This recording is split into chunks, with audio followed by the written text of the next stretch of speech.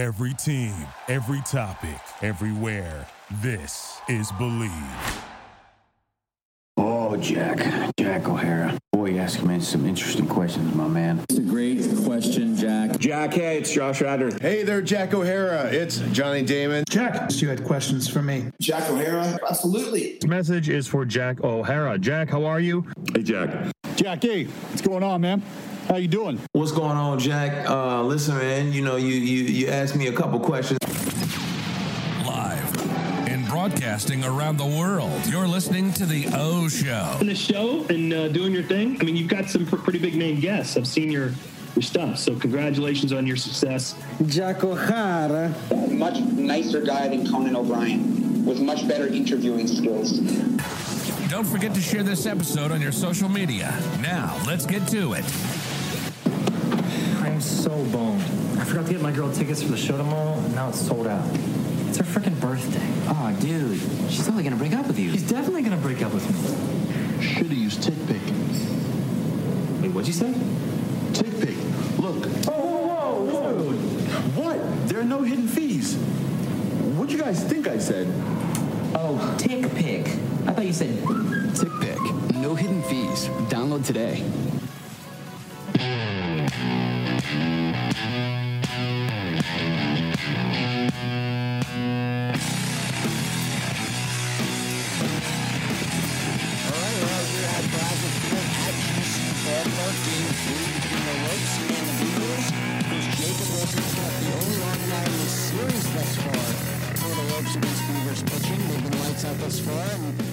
Enough to be joined by Jack Wilson, former All-Star shortstop, Pittsburgh Pirates, Seattle Mariners, Atlanta Braves as well. Thank you so much for joining me. No, man, it's my pleasure. Happy to be here. So we were talking before, you are still currently the head coach at Thousand Oaks Baseball, in high school, your alma mater, going back there. And I guess right off the bat, because again, you being an All-Star shortstop in 2004, veteran infielder in the pros, you go back, like what's the mentality for you to want to, again, go back and help the younger generation for, the stars of the future in a sense? Because at the high school level, you have like that mix of people who are, again, like in the midst of becoming young men. Right, yeah. Aren't exactly quite there yet. You have a few self-disciplined guys, and then you have the other absolutely guys you've probably dealt with that are still kind of getting there. Yeah, no, it's, I just felt like with what the game had given me on a personal level with, obviously getting, being able to play 12 years and like getting to play baseball for a living and, doing it for a long time. So I felt like I kind of owed it to the game to kind of give back. And when you're in the big leagues, you're learning from the best coaches. You're watching the best players day in and day out, and you're learning so much that it's kind of, that information is gold for a young player if you can translate it to where they're at their career, and it could really help them out. It could really help them turn a corner. And my goal was always to send guys off to college really smart and able to adapt to the college level and the speed of the game, teaching them the same things I was taught in the big league level. So I just want guys to be really, really smart on top of their regular talent.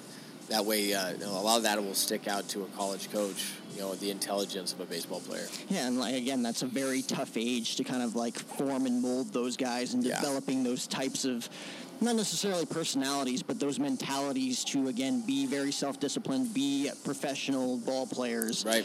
Because at that age, you have a mix of personalities that you're dealing with. For sure, and in today's day and age, and you probably see it at the high school level, and obviously here at GCU with the facilities and everything that Jacob's going to be getting, whether it's, nutrition plans, diets, all of that stuff, probably stuff that you guys got at the pro level, but not necessarily when you were in high school, college ball. For sure, yeah. Do you think that, obviously it's a benefit in, the grand scheme of things, but looking at it from a mental standpoint, do you think it's an advantage having all of this stuff, or do you think, building that grit and determination came through, not necessarily having all the stuff kind of laid out for you? Yeah, no, I think it's something that once you get out of high school, I mean, your metabolism's so high, you can eat probably a large pizza and not gain a pound, so, and to a kid, a nutrition for them really doesn't play for 16, 17-year-old because their metabolism is so high.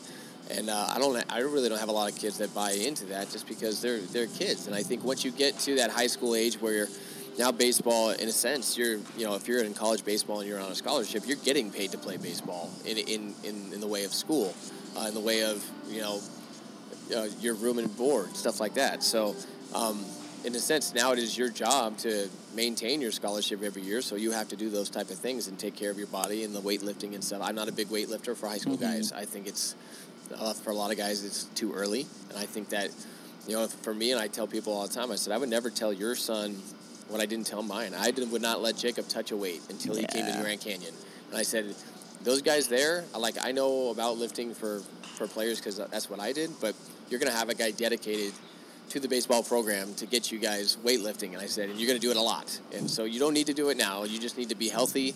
You need to play the game. You need to swing the bat. You need to play cat, all that good stuff that you need to do to get ready for college baseball. But the nutrition and all that stuff is a really good step because you teach that, and because the pro level is going to do the same thing. Once they get drafted and they're going into the minor leagues and stuff like that, it's going to be the same process. So learning it early is a really good deal. It's just it's hard to have a high schooler to buy in and be like, hey, let's do vegetables and let's drink shakes. Like they're all about doubles and and you can't blame them. I was there too. I have no problem with downing a large cheese pizza. I don't know, once you get into that mentality, though, I feel like it's very easy and you're motivated to do it. I'm the same way. Like, I go to Longhorn Steakhouse, once a week. I'm a regular here in Phoenix. Right. At the steakhouse, and I'm, 165 pounds. Right, I've been $160 for, the past 4 years. Yeah. And, again, that's very, very good of you, obviously, to have a father who played 12 years in the big leagues. You know what you're talking about. You know what you're doing. And you coached him, since he was 9 years old? Yeah, I think, full time once I started, when I stopped playing. I would be in the off season, I'd help out with this team, but I was never the head coach because I don't feel like it was right for me to just kind of come back from a season and step in and be like, all right, I'm here now. Yeah. So I really didn't do full time since 2012, but I think he was 11. Was the first time I had him, and then I had him through high school. So it worked out. He was going into high school, and the high school job became available at my alma mater. So it was a kind of a perfect fit for that. Did you ever think, halfway through your career, okay, this is what I want to do afterwards? Absolutely. Help the younger generation? I loved it. I fell in love with, teaching something to a kid who's 11 years old, that guys are being taught in the big leagues, and have it work for them and have them to understand and ask questions and break down the game for them and see their eyes light up wow, I never thought of it like that. And really it's just about, the biggest thing that major leaguers do really well is they prepare. Yeah. They're able to come up with a program of what they need to do to be successful. And a lot of the times in the high school, coming up in teenagers in high school, they don't have a program. They just step in the box, they play. And to break down what an at-bat looks like, what does it mean to be an on-deck hitter? What is your job? What are you supposed to be doing? What's your thought process? And when you teach those guys at a young age, that's when they can get to college and be way more prepared than most, because those are things that you don't see at the high school level. You don't see guys really focusing on deck. They don't know how to have a plan. So the preparation really is the biggest thing that you can pass on, and understand that what you're doing is practice is what you're going to do in the game. So you practice the right way and you prepare the right way and you're giving yourself the best chance to be successful. It doesn't mean you're going to be, but it gives you a better chance, for sure. How often does, the baseball aspect of coaching kind of mesh with, teaching life lessons at the same time? Because, again, these guys all are ball players. That's their main ambition, their main goals moving forward. But at the same time, as a coach, you're kind of, again, molding them into becoming young professional men who are well-respected. Yeah. How often, do those things mesh? Oh, absolutely, all the time. There's so many life lessons in the game. Discipline, being a great teammate. At some point, unless you're the boss of your own company, you're going to have teammates in whatever you do, in whatever office you end up being. If your office is the baseball field, that's great, but for most, it's not, and it's in different places, and you're going to have to interact with other people. So learning those type of skills, there's so many similarities on what they can take on after they stop playing the game. So, and I like to point that out. There's a lot of things that happen, in baseball, whether you're trying out, you don't make a team. There's certain ways, there's certain paths you can go. You can quit, or you can go get better. And a lot of times in this generation, you see a lot of guys quit or transfer, and it's the easy way out. And I'm really against that, because if you compete, and whether you beat the guy out or you do or you don't, whatever it may be, you went out and you gave it the best shot. You didn't look for the easy way. And I think that's really important for these guys to understand, that life is always going to be tough. There's going to be tough times in life, and you're going to have these these choices you have to make. And try to point them in the right direction to make those choices, not only for baseball, but in everyday life. Yeah, I mean, you played in an era that was very competitive. Yep. Like, you look back at it now, those guys are in the Hall of Fame, the Jeters, right. the Barry Larkins, the Barry Bonds, the Sammy Sosas, though they're not in the Hall of Fame, right. at least not yet. Yeah.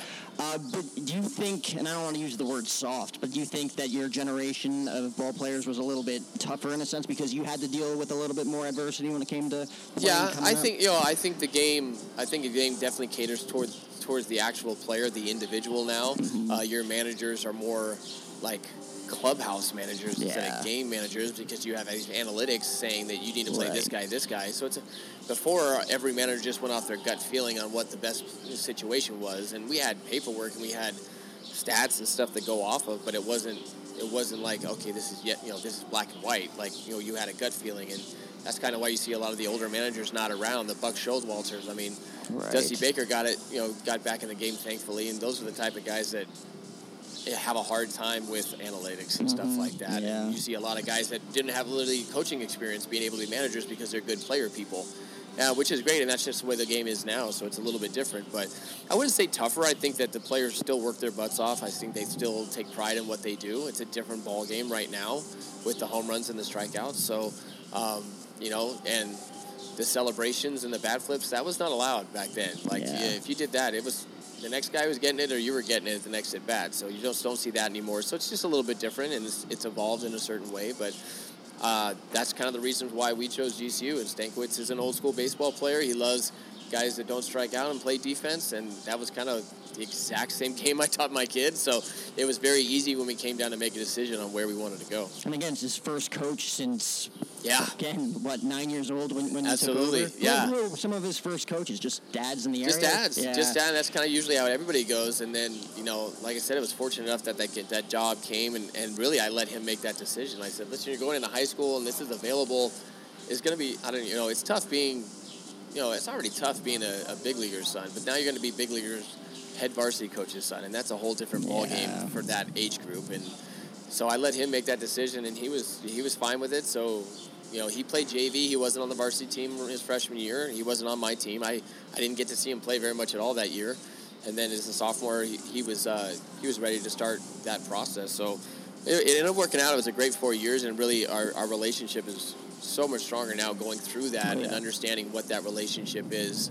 And now I get to be a complete super fan, and then we talk about the game in the car and we break down certain things, and it's just a really cool relationship right now because this is hard. Like being a freshman and playing against these teams this early is very difficult, and there's so many learning aspects that he's had already in different at-bats and different situations. So we've had some really cool conversations over the last week and a half. So how was the decision, making when it came to picking GCU? Like, what were some of the other offers? And, again, you were talking about Coach Stankiewicz, kind of also, like, the faith and Christian aspect of it, too. It sounds like a GCU cliche question, but, what were some of those certain factors, and what were the other schools that were involved? Well, it was almost like it was kind of fate, in a sense, because Andy Stankiewicz was the minor league coordinator for the Mariners when I was in the big leagues. And on my off days in spring training, I wanted to go take ground balls with the younger minor league guys because I had that coaching thing going. And he would be the guy I would go to and say, hey, I have a day off today. I'll take some ground balls. Who are some of the guys you think would want to talk shop and talk the game? And I would go through him. So we had that relationship a little bit. And then I actually went back to GCU Online and got my degree after I was done playing. Oh, wow. So I did the whole computer, thing. You're alumni. Yeah, I'm alumni. I got my degree in 2018. I walked here. I came out and I walked in the ceremony, the whole 9 yards. But they gave me, when I signed up, they gave me a student ID. And so when he was in 8th grade, I really wanted to get him excited about college baseball and the prospect of doing that. So we flew out here on a weekend. I had a student ID so I can go to Thunder Alley. I could take him anywhere on the campus because I was a student. We could check out basketballs and shoot in the gym, and he fell in love with the place. I probably spent $1,000 in the Loaf Shop that weekend, and next thing you know, half of our wardrobe's purple. And he just fell in love with the place, and we started sending video and information to Greg Wallace, the recruiting coordinator, and Stanky, and just kind of stayed in touch, and they would come out and watch him play when we played tournaments out in Arizona. And but we had interest in some other schools, but that was like we were talking to Pepperdine. He was slowly growing. So, but I think he committed to GCU before his sophomore year of high school. Like, it was really, really early. But I knew, and I told him at the time, and I said, you're not going to understand this, but it is going to be the best place for you because of who the people are there, the Christian aspect, the lifestyle, the coaching staff. I mean, I'm handing you off to somebody that I trust. Yeah. And that's Andy Stankiewicz and Greg Wallace. Like, they've liked you from the beginning. They never stopped liking you. They came to all your stuff. They always checked in on you. And that stuff means a lot as a dad. So for me, there was a no-brainer for me. And I'll tell a quick story. My son and I used to always, growing up, everywhere I played, we'd go to Dave & Buster's. Yeah. And if you got 10,000 tickets, you can go to the prize place and pick out a prize. And there was a thing called a hidden treasure, and it was a signed baseball inside. It could be a minor league all-star all the way up to a Hall of Famer. We pulled a. Who did we pull?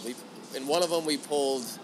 Not the guy from the Cardinals. I'm blanking on his name first. So Stan Musial. Okay, yeah. So like crazy stuff. So we have this meeting with GCU in the summer, and it's just they just started about basically offered us a scholarship. We went to Dave & Buster's about a month later out here in Arizona, and we went in there, we picked a ball, and we opened it up, and it was Tim Salmon. Really? And I said, I'm sorry, son, this decision is over. What are the odds that literally the player that spent the most time in the big leagues, rookie of the year, the biggest player in probably GCU history, out of all the balls we could have gotten after this meeting, we got a Tim Salmon. So I was like, it was absolute meant to be. Oh, my God. Yeah, that's it was insane. crazy. It was crazy. We have the ball at home. It's in a special package, and it means a lot because we are living in faith with our family, and we do believe that God sends us signs on what we should do.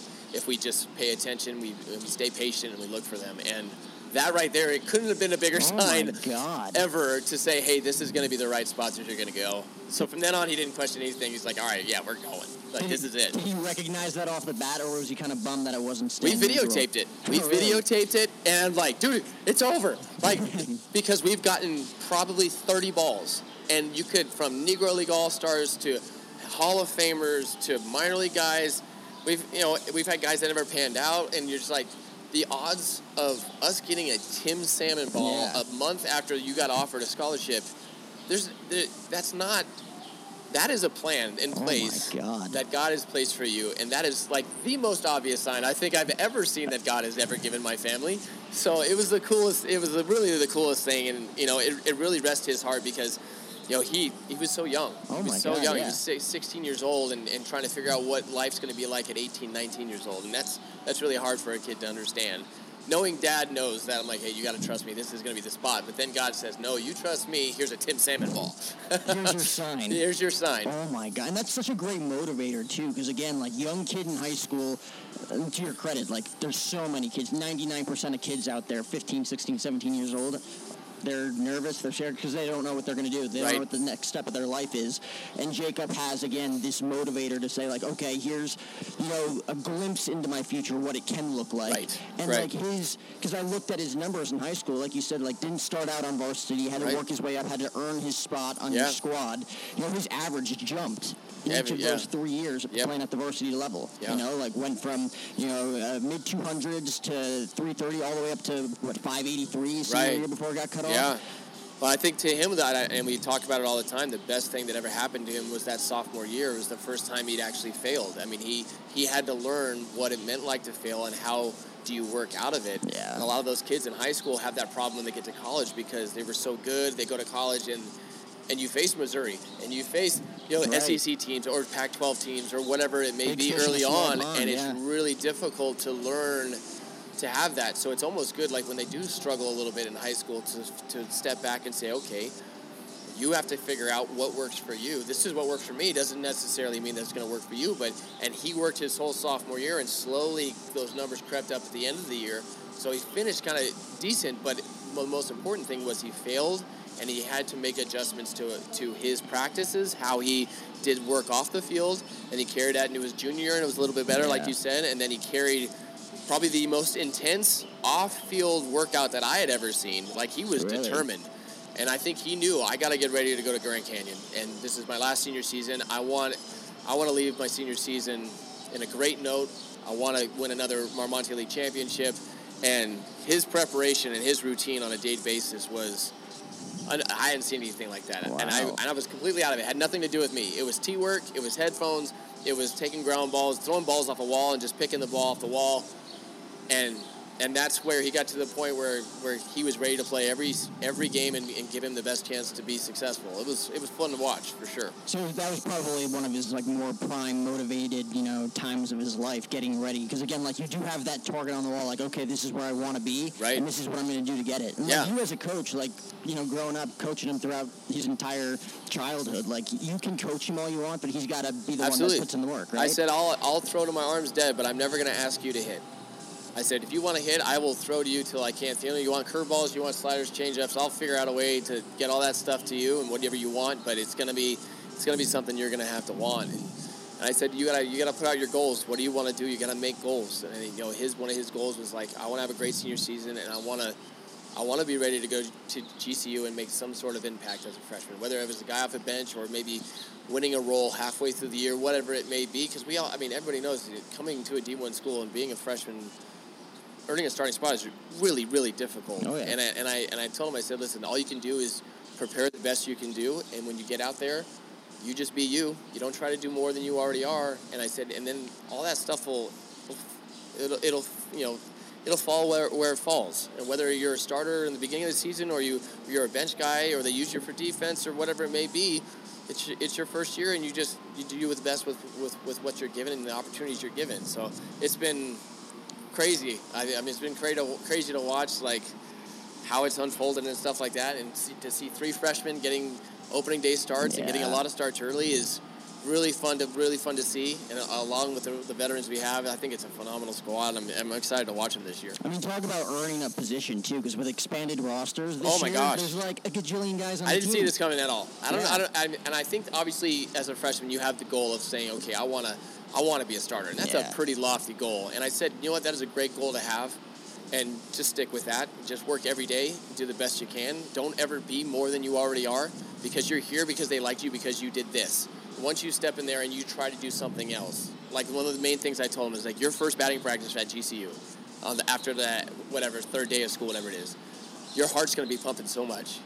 And other guys might be there and they're just going to start hitting homers. Mm-hmm. That is not your game. Right. You're a line drive barrel guy who's hard to strike out. That's who you have to be, because that's who they wanted when they offered you a scholarship.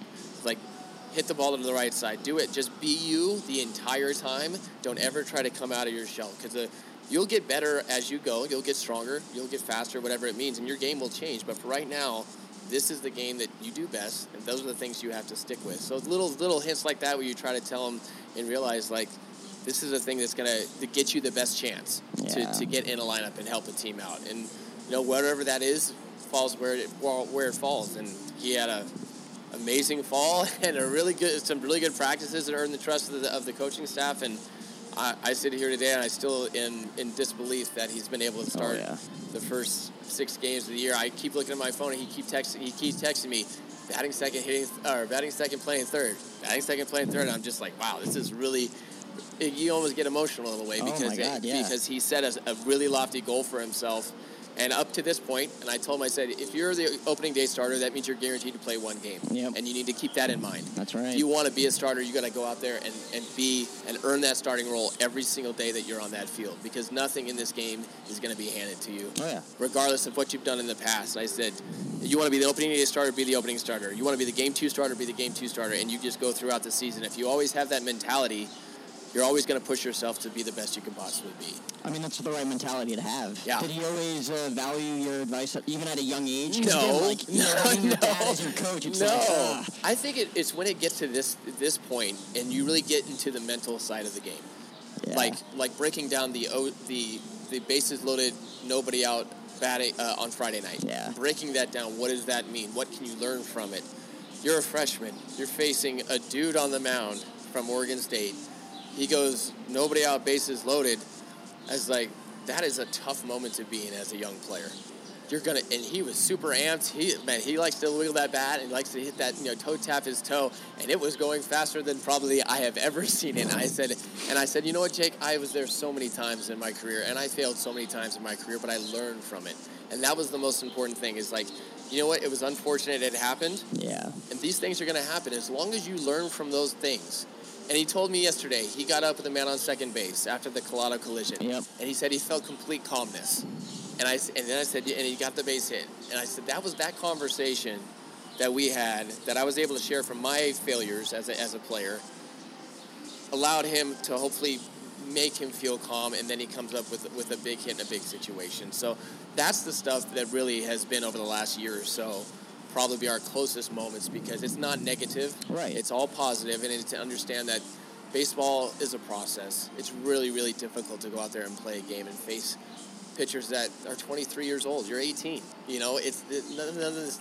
Baseball is hard enough as it is, let alone be an 18-year-old freshman facing, you know, top pitchers from a Pac-12 conference or SEC, and then Oklahoma State next week. It's a tough ticket, and you have a really good WAC schedule. So it's like everything this year is going to be new. As long as you learn from it, as long as you stay upbeat and positive, like, you're going to help your team. Yeah. You're going to help your team in whatever they ask you to do. I mean, the failures, in a sense, are almost way more. Because again, failing is not better than succeeding, but failing, you learn a lot more. Absolutely. Like, you have that chip on your shoulder after you fail to be like, all right, here's what I have to learn from this, and then make the adjustment. Absolutely. I talked to him about my rookie year, and they said, you know what, everybody that gets up there the rookie year is almost expected to fail. Yeah. But what they really look at is the second year.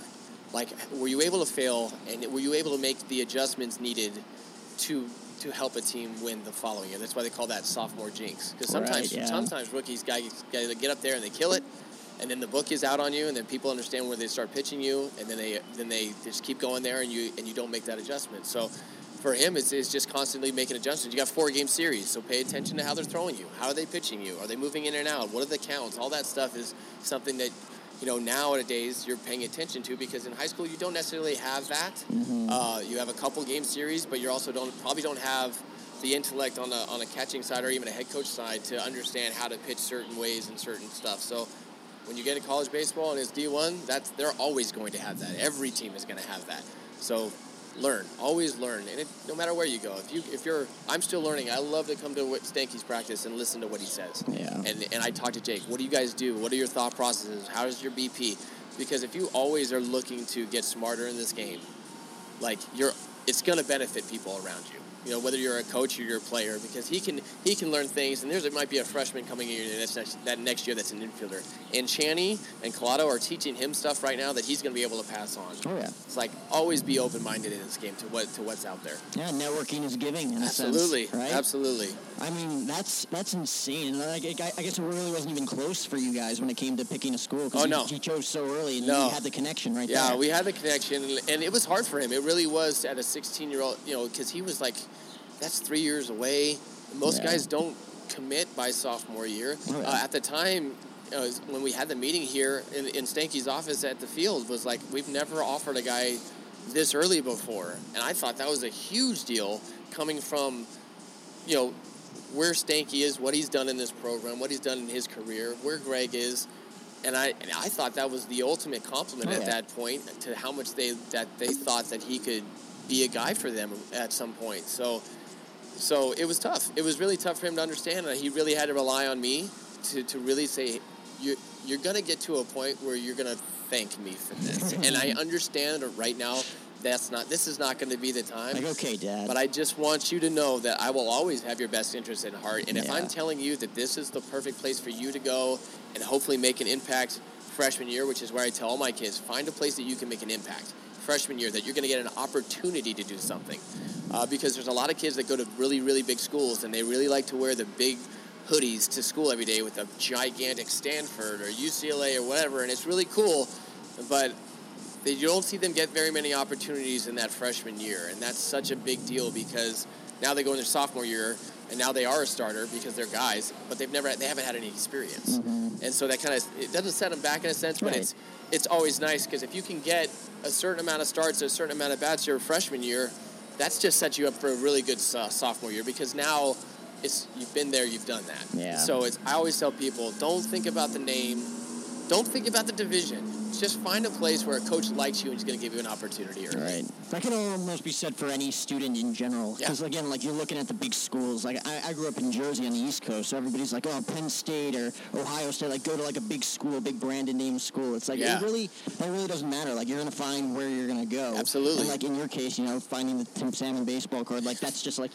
the guy's named after the clubhouse. Like, I mean, that's a telltale sign. And then, of course, you have this beautiful stadium that he gets to play at, hopefully, over the next 4 years. Yeah, this is probably one of the more nicer college baseball stadiums, in the country. At least for, like, definitely in the WAC. But, like, for our, time frame in our division, like, this is the best facility that you could have asked for. Yeah, and you hear it from a lot of guys that come in and visit. I've had a lot of players that I've had dealt with over the last couple of years that have come and played against GCU, and they said they love this place. So, I mean, we came to games here when it was the yellow rooftop with the tin seats and stuff like that. So we were here for that, and to see where not only the baseball stadium's gone, but the campus, the softball field, the soccer stadium. Oh, my God. Because we used to walk around this place all the time. Like, whenever we were in Arizona, we would just come by because I had my card. So it was like, I think we know this place. Like, when Wally was like, hey, we're going to take you around, I'm like, yeah, you kind of don't need to, but if you want, because we knew this place like the back of our hand. We eat at all the places. We definitely knew where Chick-fil-A was. And so we coming back, and there's new stuff, so it's pretty cool.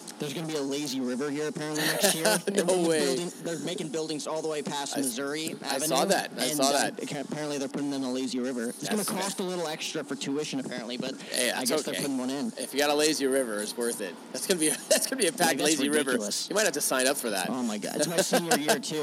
I won't be here for that. But so where does this ballpark rank for you among, not only college ballparks, but pro parks that you've played across your career? I've always liked minor league parks and college parks because they're more personal. They're smaller. So you're closer to the field. You're not paying a substantial amount of dollars to go sit up next to like me. I always love, even if I go just watch one of my other kids play college baseball, I love just sitting next to a dugout and listening to how a coach deals with certain situations. What's his verbiage? What does he like to say? So this place to me by far has been the best college stadium that I've been to for sure. And I think it's just a combination of the look of it. It's a beautiful design. Everything's out in front of you. Yeah. Everything's close. And it's just real personal, and you just feel like you're more in the game when you're close like that. Oh, yeah. You can I can almost have full conversations with Jacob, and he's at third base, and he's kind of just going like he's asking certain things with his hands in just a language that we know, and certain looks that we can have to each other to give each other hints on what's going on in their minds and stuff like that. So I love it. I think it's awesome. Have you been sitting down the third base line? No, I won't get near him on defense. I sit, but he kind of looks up sometimes, like on when he's on deck, and he'll catch eyes with me, and he has that look in his eyes like, hey, what do you think? And usually it's like, hey, what do you think is going to throw first pitch here, or something like that, where he just gives, and it's not. And I always tell him, I said, hey, you don't take my word for it, but what I'm saying, if I'm studying this stuff, this is how I would see, or if I see him like kind of lunging a little bit because he's excited, that his head's shifting. So I'll give him a little thing and say, hey, your head's moving forward. And just that little thing can give him that little bit to remind him on deck, hey, practice on making sure you're not drifting. Yeah. Stuff like that. And, I love that he relies on me like that because I was his third base coach forever, and I could easily just do it in the middle of an at-bat. And I don't want to give him too much because I do want him to learn how to make those adjustments on his own. But early on, your freshman year is hard enough. I was like, so if I can help him in any ways, but I don't see him going forward. Maybe a couple years down the road, I think that he's going to be able to make those adjustments on his own. It's good that you guys have built that relationship at this point. Because again, I remember me, obviously my dad, he's a pharmaceutical sales rep. You played in the pros for 12 years. It's a little different. Right. Having your dad play at that professional level, he's got a lot of great insight. Mm-hmm. But for him to finally to be at that stage where it's just like, I'm glad that I can come to you for advice, as opposed to just being like, come on, Dad, leave me alone. Yeah, because honestly, he could say, screw you, I'm a college baseball player now, and I would be okay with that too, because you're 18 years old, you're a young man, you're living on your own. You have decisions to make and your approach to kind of come up with, and you don't have Dad down at the third base coach to give you little hints in between pitches because I see something. So, I love that the fact that he's to that point where he's never going to get upset that I see something, because he's looking for it. He wants to know because he wants to help this team win baseball games when he can. So I think that's the kind of in the forefront of his mind. So you guys said you had a house out here in Chandler. So yeah. You're going to hopefully make it out to every weekend series. I try as much as I can, for sure. Also being the head coach back at Thousand Oaks. Yes. Yeah, we have a lot of weekday games. It's a lot of baseball, and I love it, too. I love being on a baseball field.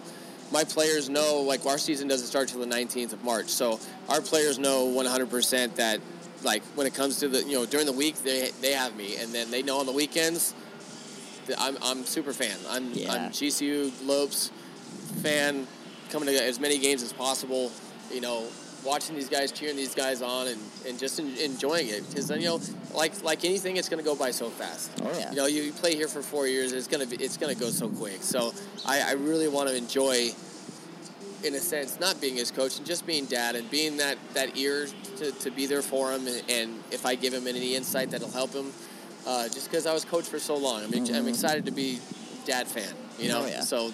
This is where I want to be, and I'm not coaching anymore after this year, so I'll even be even more able to be out here and watch, and I really want to be able to do that. So I won't have any restrictions anymore. So after this is your year. farewell season. This is a farewell season. Wow. That's you're the first one. You heard it here. Wow. I haven't announced it. I actually have an interview with a local paper actually today because I told my parents, and one of the parents happened to tell the reporter, so I had to deal with that. But I wanted to stick around. And for me and where my girl is at, I miss a lot of my girls play soccer. Yeah. I miss a lot of that stuff because of the baseball thing. I'll stay in the program as like an assistant that I can kind of come in and out and still help because this is my my alma mater. I want to be there. I want to be present. I'm not going to just leave and say, hey, see you guys. Thanks for the good times. So I'll still be in the mix and stuff like that. But I definitely want to have the ability. We want to move out here, too, eventually, and we don't know when that's going to be. We're waiting on God to say, okay, now you go.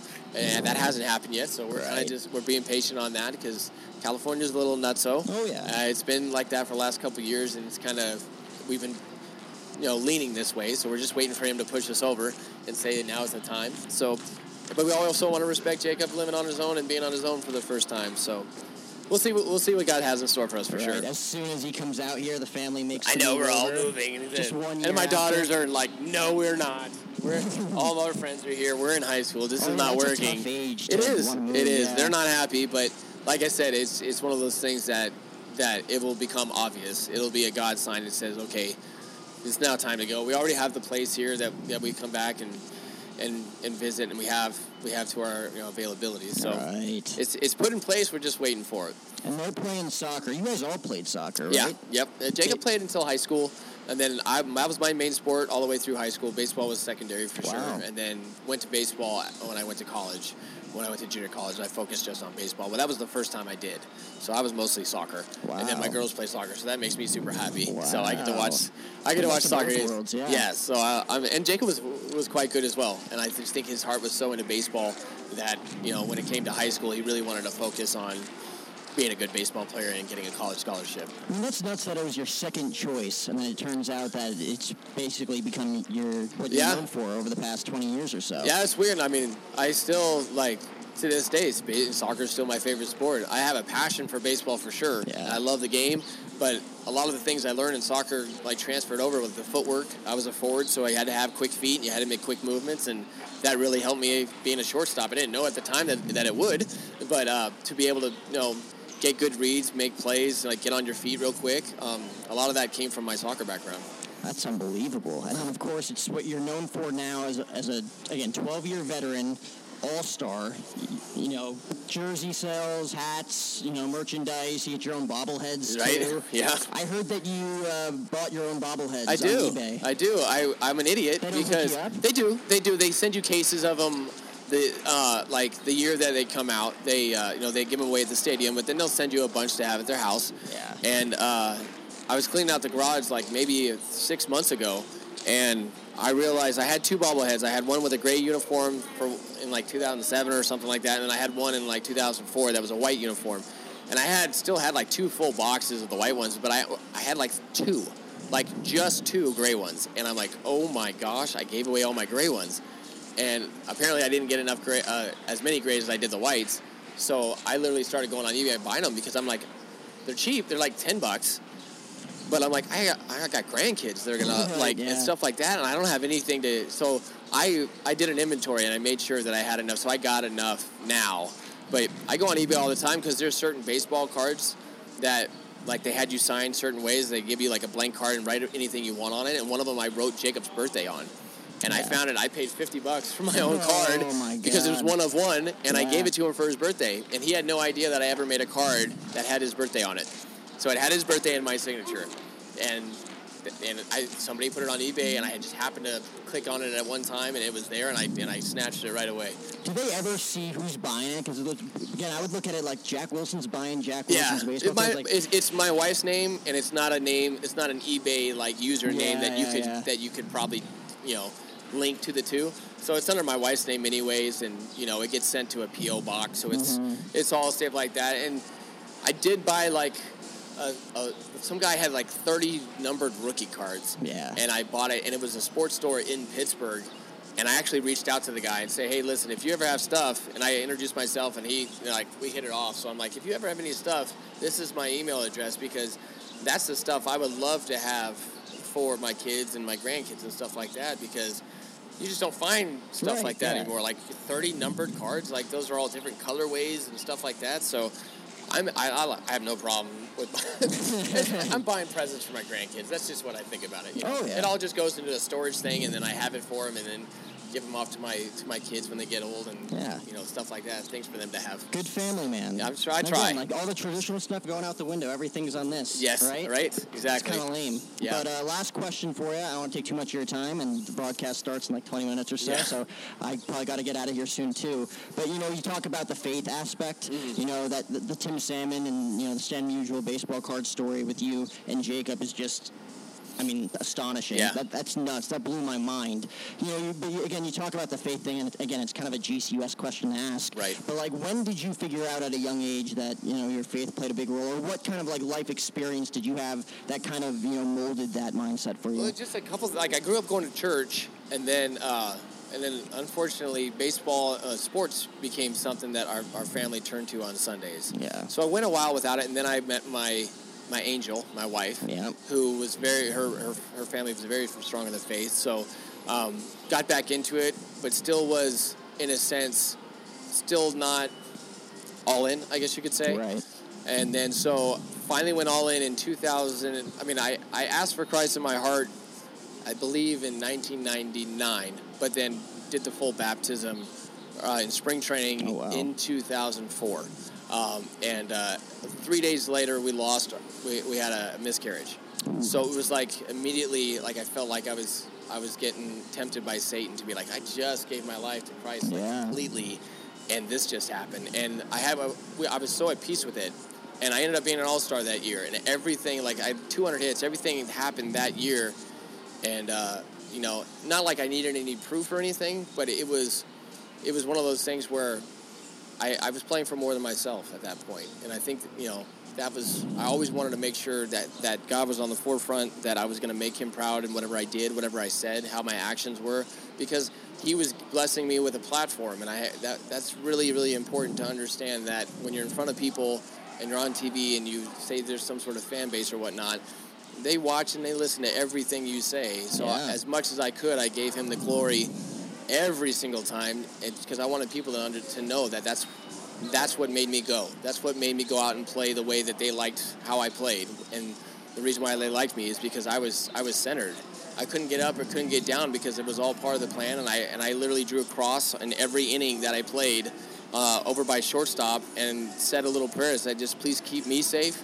Please keep our players safe, and everybody and the teams and everybody in the stands. And everybody thought like, oh, you're putting a cross to get a hit. I was like, or to make a web jam. I was like, no, it was for safe. I just wanted everybody there to be safe, to enjoy the night, and so that became a part of my thing. And people saw that and they recognized that, and that was my hope to understand that's what I was hoping to expand his kingdom in any way I possibly could, through the blessings he was giving me to be a professional athlete. I mean, it's also, I feel like, really good to surround yourself with people in, like, the similar mindset in that sense. Absolutely, people, yes. Again, who are going to, at the end of the day, make you more equipped and make you better overall and happier as a human being, right? Right, absolutely. I think that, a lot of your faith is going to be based on the people that are around you. Yeah.